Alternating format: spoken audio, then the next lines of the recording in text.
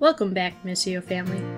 Today, you'll hear Pastor Josh talk about how Jesus was worshipped by some, rejected by others, and ultimately crucified by a mob.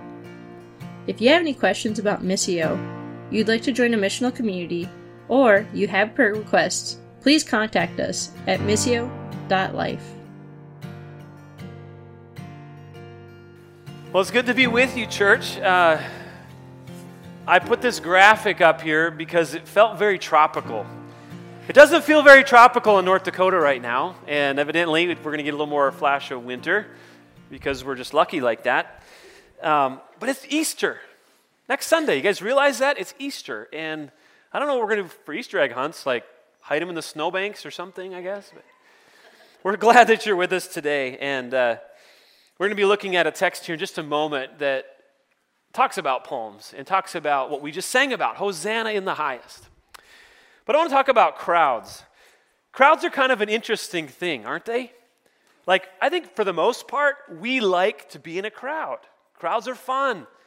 Sometimes there's lots of energy, there's lots of people. Think of an NFL football game. You guys been to a pro football game? Maybe some of you have. There's a lot of excitement. You've got the teams, and they're all decked out in their jerseys with the big foam fingers, and everyone's cheering for their team. And there's energy in the stadium. I mean, if you've been in a pro football stadium, you know what I'm talking about. There's just a vibe. There's a buzz. It's the 12th man. Yeah, kind of an advantage to the team, the home team. But sometimes things go wrong in the crowd, and people have a little too much to drink, and then pretty soon there's fighting, and we've seen those kind of videos on social media, right? So for the most part, we like sporting events and crowds. That's good. What about parades? You guys like parades? Some of us really like parades. Some of you are like, I don't know. But what's not to love about a parade? I mean, you're sitting along, I'm thinking of Band Day parade here in Bismarck. You're sitting along the street, and there's all the people coming by, and they're throwing Tootsie Rolls, right? Like unlimited supply of Tootsie Rolls. Are those things really chocolate, or is that like some kind of a waxy chocolate substitute? I don't know. I've often wondered that. Like I'm eating them, like I kind of like this, but it's probably not good for me. So we get the Tootsie Rolls, the parades, right? Crowds of people.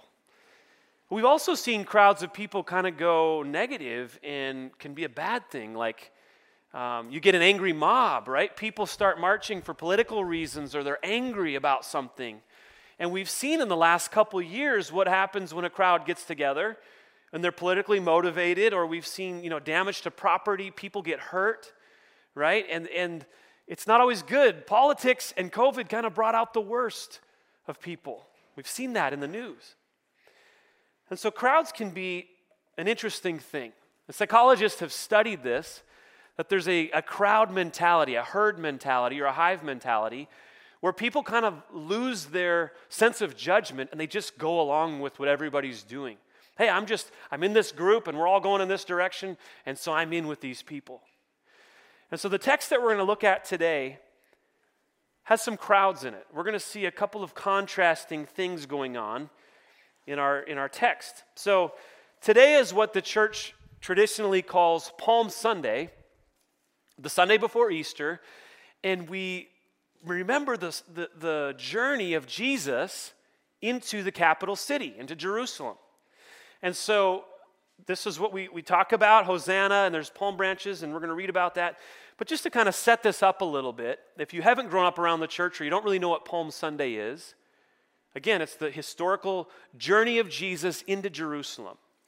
And so Jesus has been hanging out with his disciples, and he tells two of them, he says, why don't you go into this nearby village and find for me a donkey? I need a donkey to ride on to get into Jerusalem. And if they ask what it's for, just tell them it's for me. It's all good. And so these disciples go into this village. Sure enough, there's a donkey tied there. And not just a donkey, but a little donkey. It's like a baby, like a colt. And so the owner asked, they're like, why are you taking my donkey? And they said, it's okay. Jesus said it was good.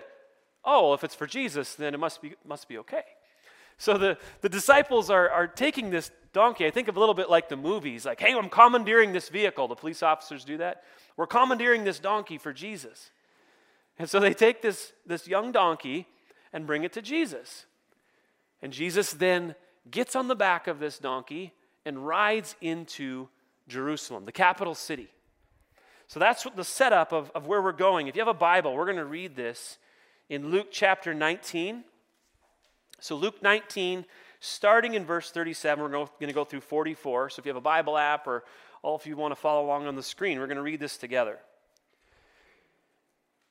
So verse 37, as he was drawing near, already on the way down to the Mount of Olives, the whole multitude of his disciples began to rejoice and praise God with a loud voice for all the mighty works that they had seen, saying, "Blessed is the King who comes in the name of the Lord. Peace in heaven and glory in the highest." And some of the Pharisees in the crowd said to him, "Teacher, rebuke your disciples." He answered, "I tell you, if these were silent, the very stones would cry out." And when he drew near and saw the city, he wept over it, saying, "Would that you, even you, had known on this day the things that make for peace. But now they are hidden from your eyes. For the days will come upon you when your enemies will set up a barricade around you and surround you and hem you in on every side and tear you down to the ground and you and your children within you. And they will not leave one stone upon another in you, because you did not know the time of your visitation." So this passage of Scripture illustrates for us the triumphal entry. Jesus, the celebrated King, coming into Jerusalem, making his way into town. See, Jesus was the king of his kingdom. He'd been teaching about it, but it wasn't a physical kingdom. He wasn't coming into town to set up a government and armies and to conquer. His kingdom was a different kind of kingdom. It was a spiritual kingdom, not a physical kingdom. Verse 38 tells us he's the king of it. "Blessed is the King who comes in the name of the Lord, peace in heaven and glory the highest." And when I read that verse this week, I couldn't help but it felt familiar to me. And the reason is because when Jesus was born, if you go back to Luke chapter 2 and Jesus' birth, there's a parallel verse there where the angels proclaimed that Jesus was on the scene, that he was coming on the scene. So Luke 2:14 says, "Glory to God in the highest, and on earth peace among those whom he is pleased." So peace, glory, they're both verses of proclamation. And so these verses kind of mirror each other. Jesus came onto the scene very humbly, for the most part. Like, a lot of people didn't really know Jesus was there, right? Like, there were some shepherds and there were some wise men, and, Jesus' birth was pretty humble, we would say, relatively speaking, right? And his entrance into Jerusalem is also humble. He's riding on a little donkey, like a short one. Not a lot of horsepower there, but lots of torque, right? You car guys know what I'm talking about. Short legs. So Jesus comes in the name of the Lord, and he says, it might be seemed a little bit understated, but that's who I am. That's the way I teach. Because Jesus' kingdom was meant to be different. Jesus was a different kind of king. He taught in Matthew 5, "Blessed are the poor in spirit, for theirs is the kingdom of heaven. Blessed are those who mourn, for they will be comforted. Blessed are the meek, for they shall inherit the earth." You didn't hear kings talk like that. That was not king language for the most part, right? Kings want to conquer. Kings want to dominate. They want to overthrow other governments. They want to go to battle. Jesus says, no. Blessed are the meek, right? And so it was a different kind of message because Jesus was a different kind of king with a different kind of kingdom. So his kingdom was a different kind of kingdom, and his entry in Jerusalem reflected not only his teachings, but who he was. It'd be like us, we see people of notoriety, presidents, kings, whatever, royalty from other countries. We know what they look like when they travel. Like there's a big procession. We know the motorcade, right? We know this scene. There's all the, the Cadillacs and the bulletproof glass and the little flags on the hoods and the Secret Service, and they're talking into their thing, and, there's news reporters and helicopters and police escorts. We know what this looks like. This is how leaders typically travel, with a lot of ceremony, a lot of protection. And in Jesus' day, we would have expected to see horses and chariots and trumpets and a processional.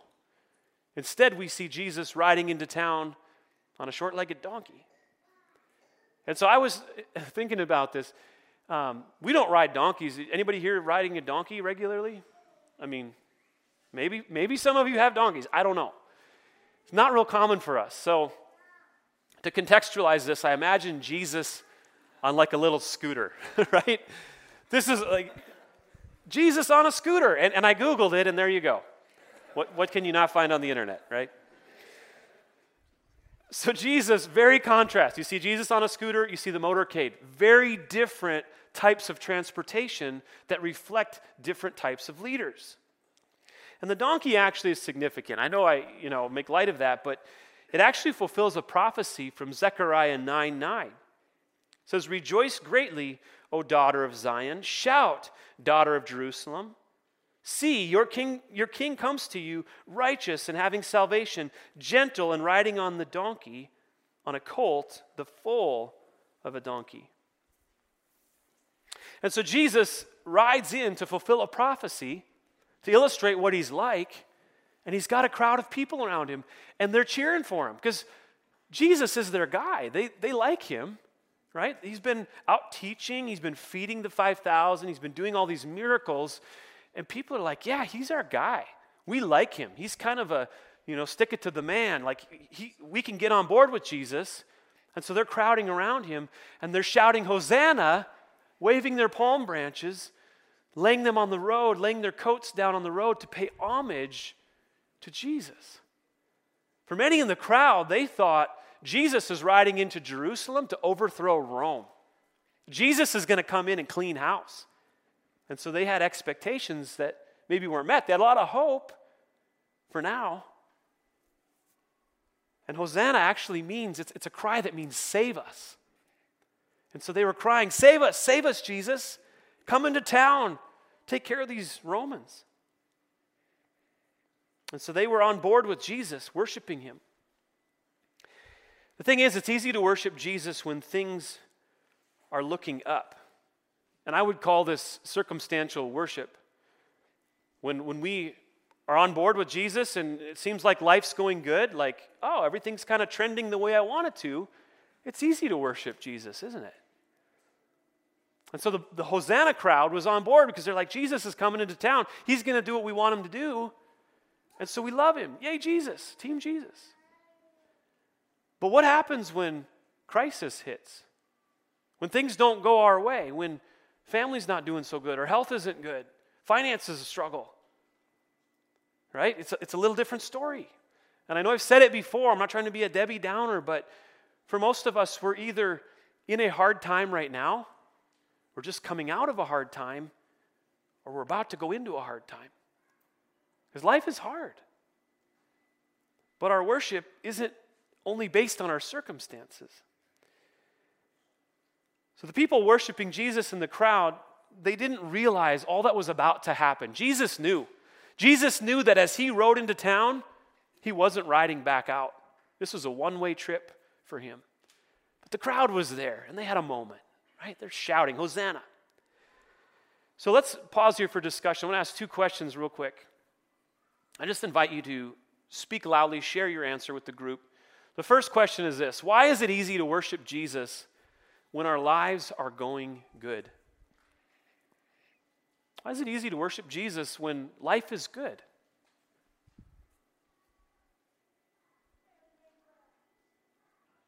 Can you say that again? We may not have unmet needs. We may not have an unmet need at that time. So all of our needs are met. Life is good. Why would unmet needs make it hard to worship?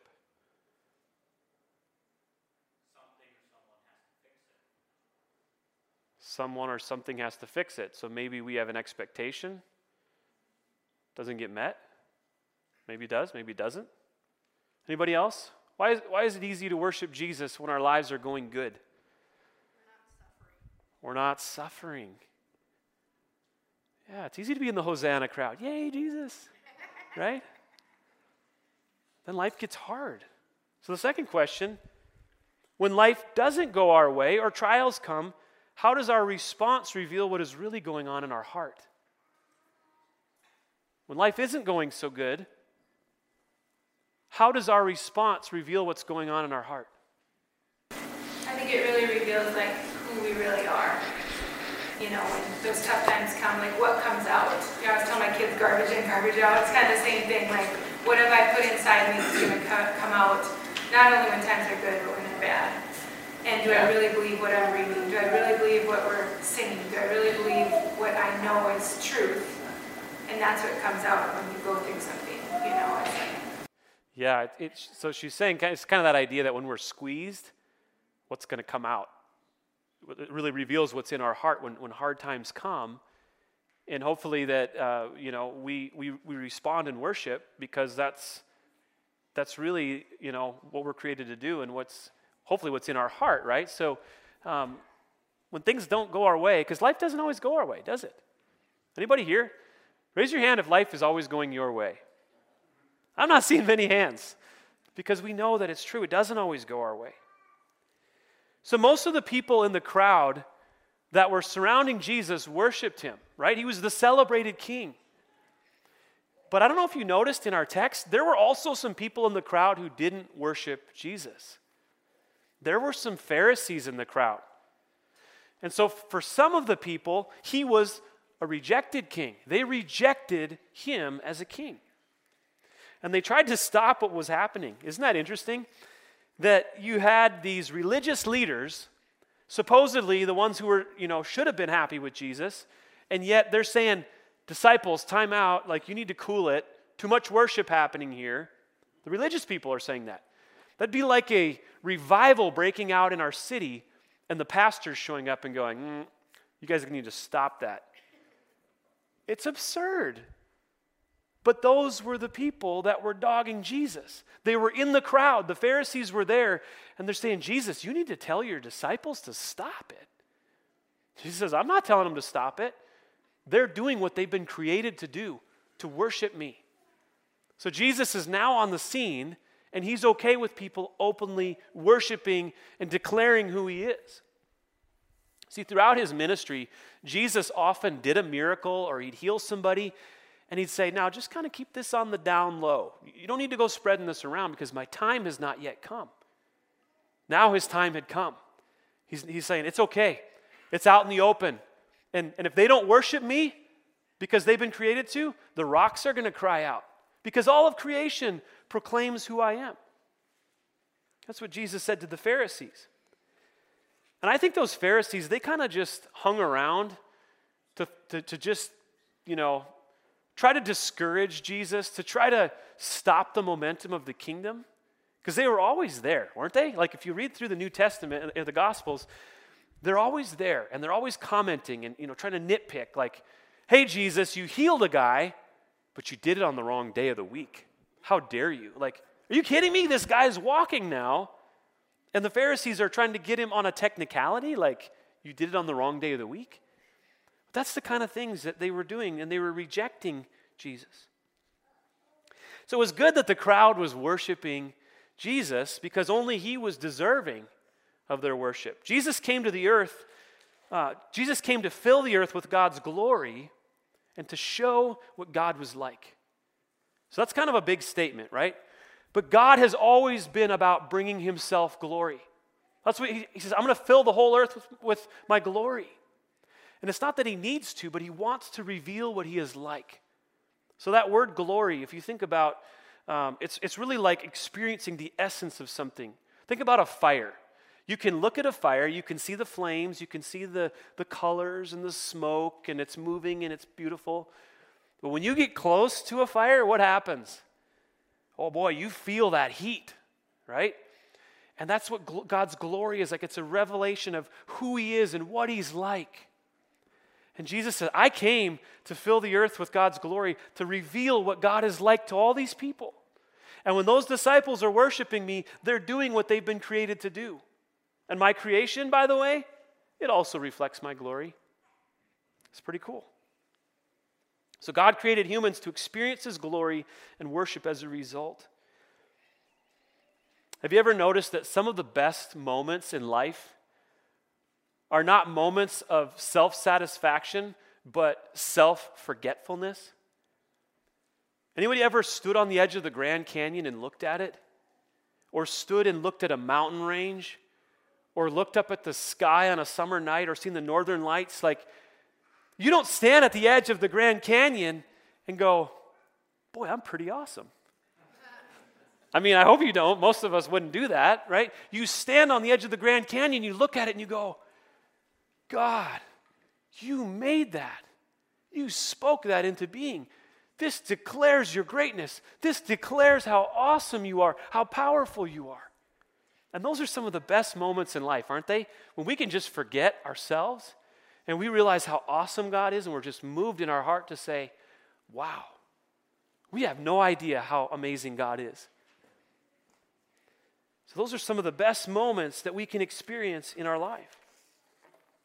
The Pharisees didn't see life that way because we know that not everyone worships God. Not everyone accepts him.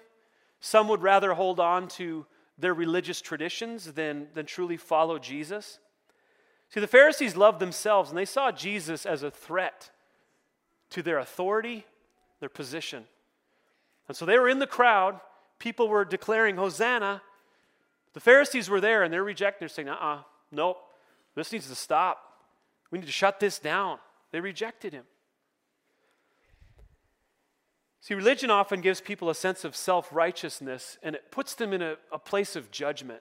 And that's what the Pharisees were. They were self-righteous. They said, Jesus, you can't do this. You can't have people worshiping you. You can't be healing on the Sabbath. Where does that come from? It comes from pride. It comes from a heart that says, I want to be in control.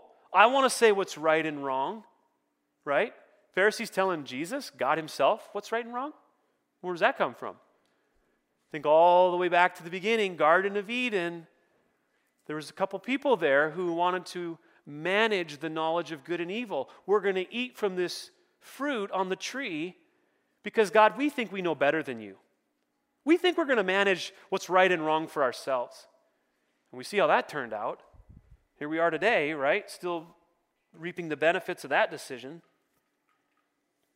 But the Pharisees, Jesus was hard on them, and he was hard on them for good reason, because they loved being in charge. They loved position and authority, and they just rejected his teaching of grace and love. And Jesus said to them, you guys, you religious people, you have it all together on the outside. But on the inside, you're full of ick. You clean the outside of the dish, but you don't wash the inside. Jesus said, I can't do anything with you. He says, I want to heal your heart. I want to forgive your sins. I want to cleanse the inside of you. It's not just about the outward appearance, but for religious people it is. It's the list of do's and don'ts. We talked a lot about this in our series in Galatians. Legalism. Religious people reject Jesus. They have a me-centered way of living. So Jesus was worshipped, right? He was the celebrated king. He was also a rejected king. Because not everybody who is close to Jesus receives him. It's possible to be close to Jesus and still miss him. And that was the case with the Pharisees. They were very close to Jesus. They were in proximity, in the crowd, watching the miracles, but no thanks, Jesus. Reject you. And that's the thing with today. Not everybody in the church knows Jesus. Not everyone who's close to Christians has a relationship with Jesus. It's not about proximity. It's about a relationship with him. A personal relationship. We get a choice. Do we worship him? Do we accept him? Or do we reject him? That's a choice that each of us makes. And Jesus says, hey, come to me. I'll heal your heart. I'll bind up your wounds. But you got to die to yourself. And for Pharisees and religious people, it's like, I can't do that. I'd rather have my religion. 2 more questions for discussion. First one is this. How have you seen religion keep people away from Jesus? Anybody seen that in their life? That religion gets in the way of people knowing Jesus? Somebody share if you've got an example of that or a story. Anybody ever heard the phrase, I don't have a problem with Jesus, I have a problem with the church? I've heard that a lot. I think sometimes our religion gets in the way of people understanding who Jesus is. Anybody have an example of that they want to share? I've heard a lot of people say, I'm not religious. And I say religion killed, but Jesus saves. And they see religion as a list, something I've got to do, and a way to live rather than have a passionate intimacy with Jesus. Yeah. So there's a difference between a list of rules, which is what religion is, or a relationship with Jesus. And that phrase that you said, I think we should get some t-shirts made with that. Religion kills, Jesus saves. Like, that's brilliant. I love it. It says it all. Second question, what other reasons might someone have for rejecting Jesus? Why might people in the crowd reject Jesus? What can you think of? They reject him because they don't believe of his claims of being God, right? He claimed to be God. So somebody might not believe that. Maybe they never met him. Yeah. What else? Yeah, Jesus said, I'm the way, the truth, and the life. No one comes to the Father but through me. Some people have a hard time with that. They say, well, there's lots of religions out there. Why can't we all just get along? We can love each other, but Jesus is the one who said there's only one way, right? Some people don't want to accept that. The Pharisees rejected him. And there are many others who reject him. So Jesus came to Jerusalem with a mission in mind. Again, he knew he was riding into town. He wasn't riding back out. And so he came knowing that I'm going to go into this city. I'm going to be falsely accused. I'm going to be beaten up. I'm going to be whipped. I'm going to be nailed to a cross. And it's going to be humiliating. It's going to hurt. And he still rode into town. And that doesn't mean that Jesus didn't have mixed emotions. I mean, good grief.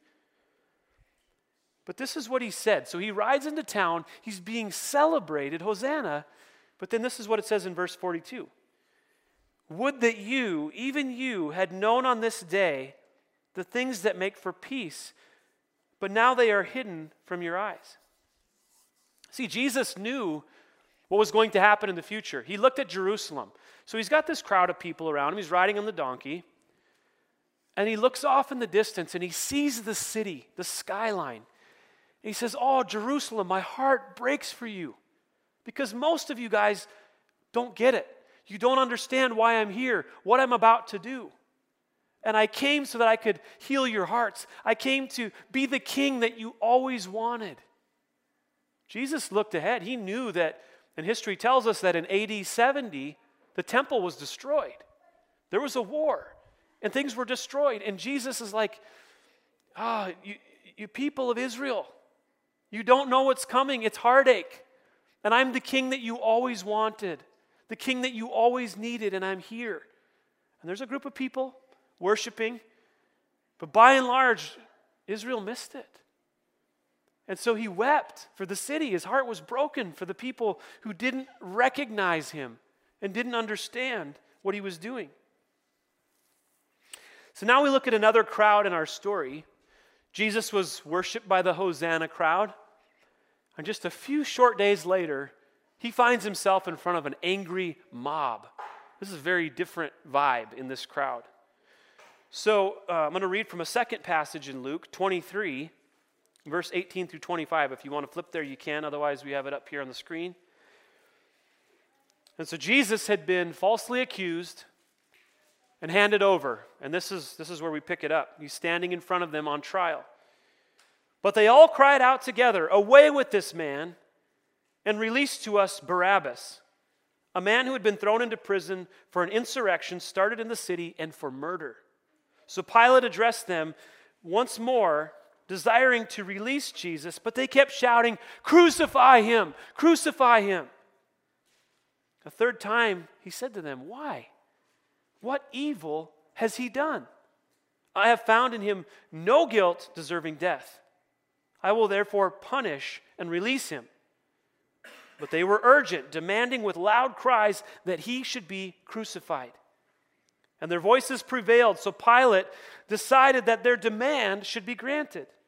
He released the man who had been thrown into prison for insurrection and murder, for whom they asked, but he delivered Jesus over to their will. So, Jesus is standing before Pilate to decide what's going to happen. He's on trial, essentially. Falsely convicted by the religious group. Don't want to get rid of Jesus, can't stand him. And Pilate's like, "Well, what do you want me to do?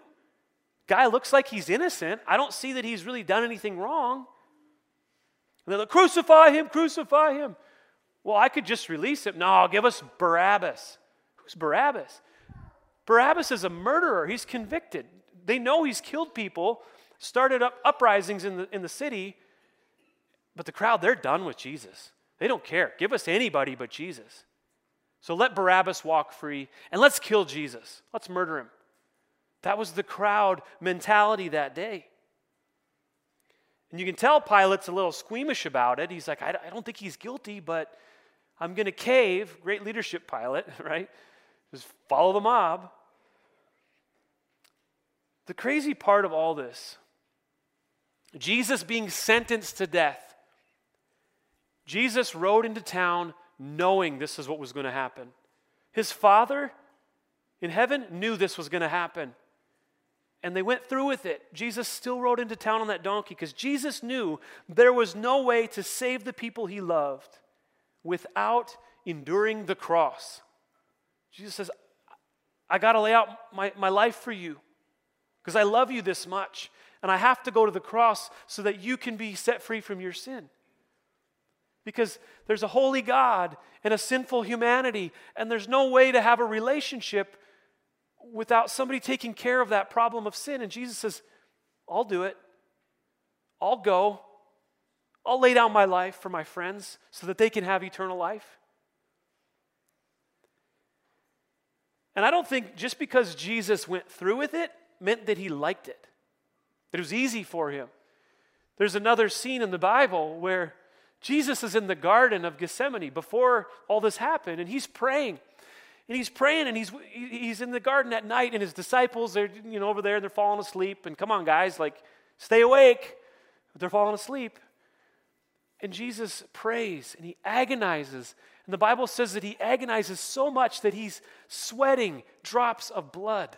I've never sweat drops of blood. It must have been pretty intense prayer. Jesus says to his Father, this is my interpretation of how I think that conversation went. Dad, I'm really struggling right now. I know we had this plan that we talked about a long time ago, but Dad, now that I'm here, I'm having second thoughts. I don't know if I can go through with this, Dad. This is going to hurt a lot. And I'm going to be stripped. My clothes are going to be taken off, and I'm going to be whipped, and I'm going to be broken, and I'm going to be nailed to a cross. Dad, isn't there another way? Come on. There's got to be another way. There's got to be a plan B. Can we just change the plan? Can we just flip the script here? Dad? Okay, I'll take that as a no.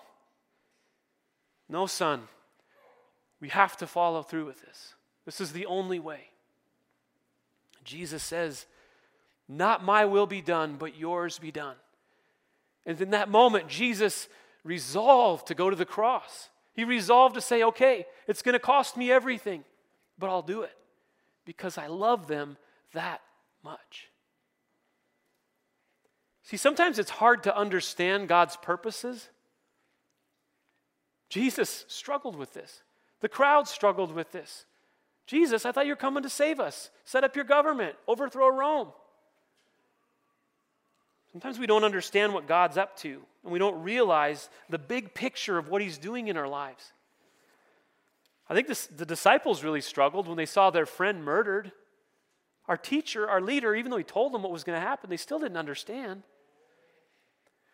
But often the pain and struggles that we face in life have more value than we can possibly know.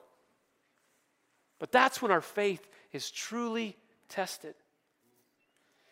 So what happens when our expectations of Jesus are not met? Jesus, I thought following you meant my life was going to be better. Do we leave the Hosanna crowd and we go over to the crucify him crowd? Done with Jesus. Man, you disappointed me, Jesus. I thought you were supposed to be better than this. Do we expect God to meet our agenda for our lives? Or are we truly okay accepting his purpose and his will, even if it means disappointment, even if it means suffering? Jesus did. He went to the cross. He experienced his ups and his downs. He rode into Jerusalem on a donkey. Hosanna! Blessed is he who comes in the name of the Lord. He heard that. And a few short days later, he heard, crucify him, crucify him. Get rid of Jesus. He experienced all of it. And Jesus wept over the city because he loved it. And he weeps over us. He said, I want you to know the love of my Father. I want you to have a relationship with me. Don't miss it.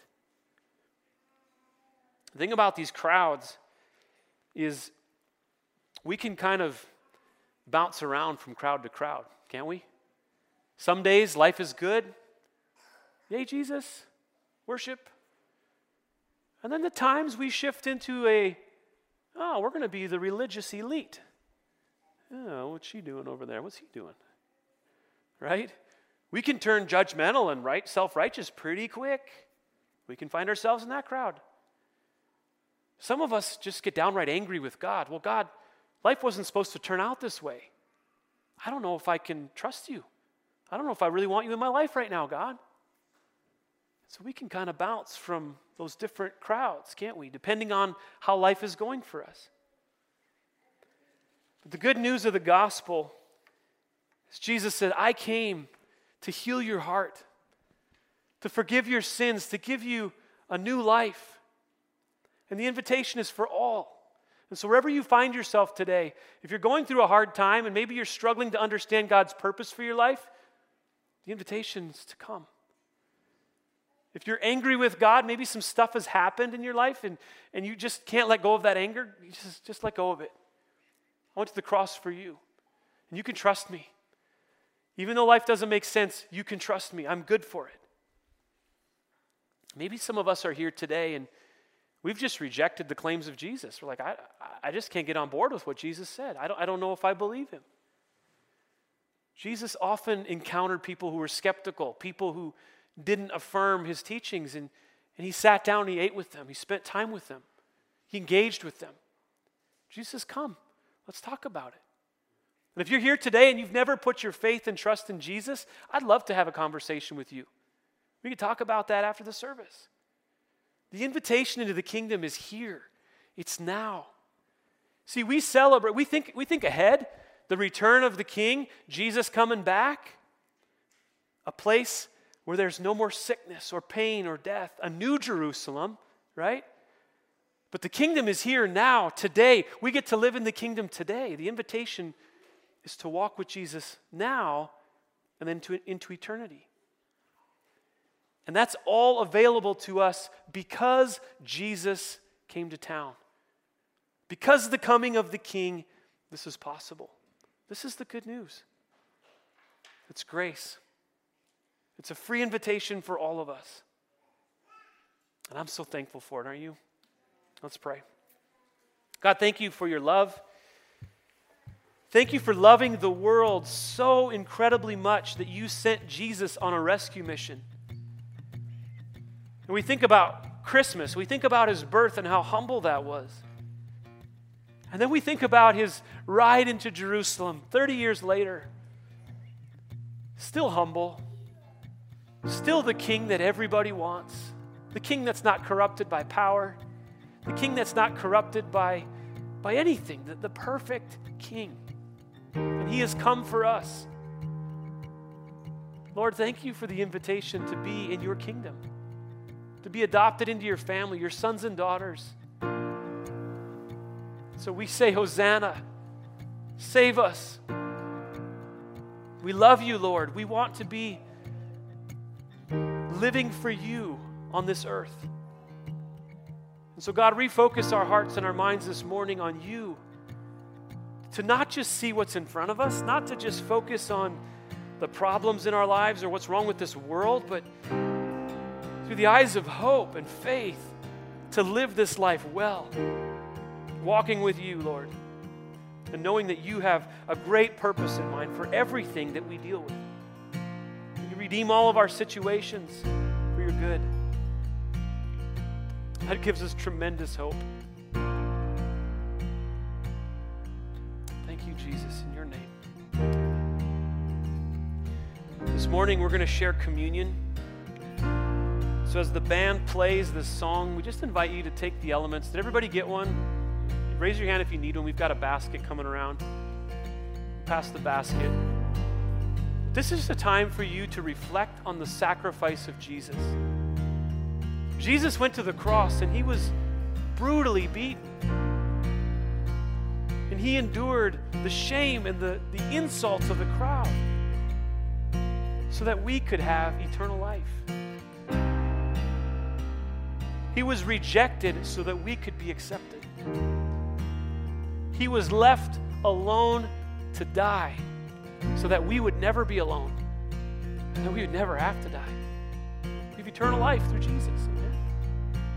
So take some moments to reflect on that. Spend some time in prayer.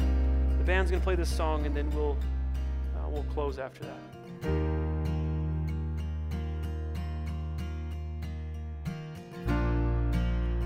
Josh left us with a few takeaways from today's service.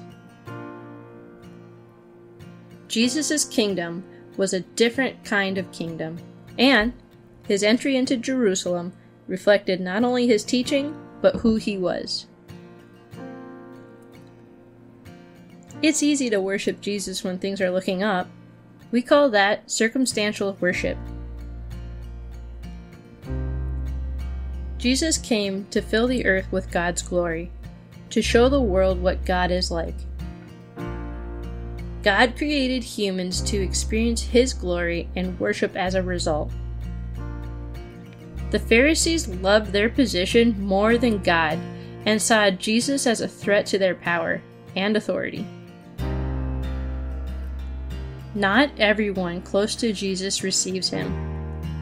It's possible to be close to Jesus and still miss him. Jesus says, "You want to follow me? You have to die to yourself." Jesus knew that there was no way to save the people he loved without enduring the cross. Sometimes it's hard to understand God's purposes. Discussion questions. Why is it easy to worship Jesus when our lives are going good? When life doesn't go our way or trials come, how does our response reveal what's going on in our heart? How have you seen religion keep people away from Jesus? What other reasons might someone have for rejecting Jesus?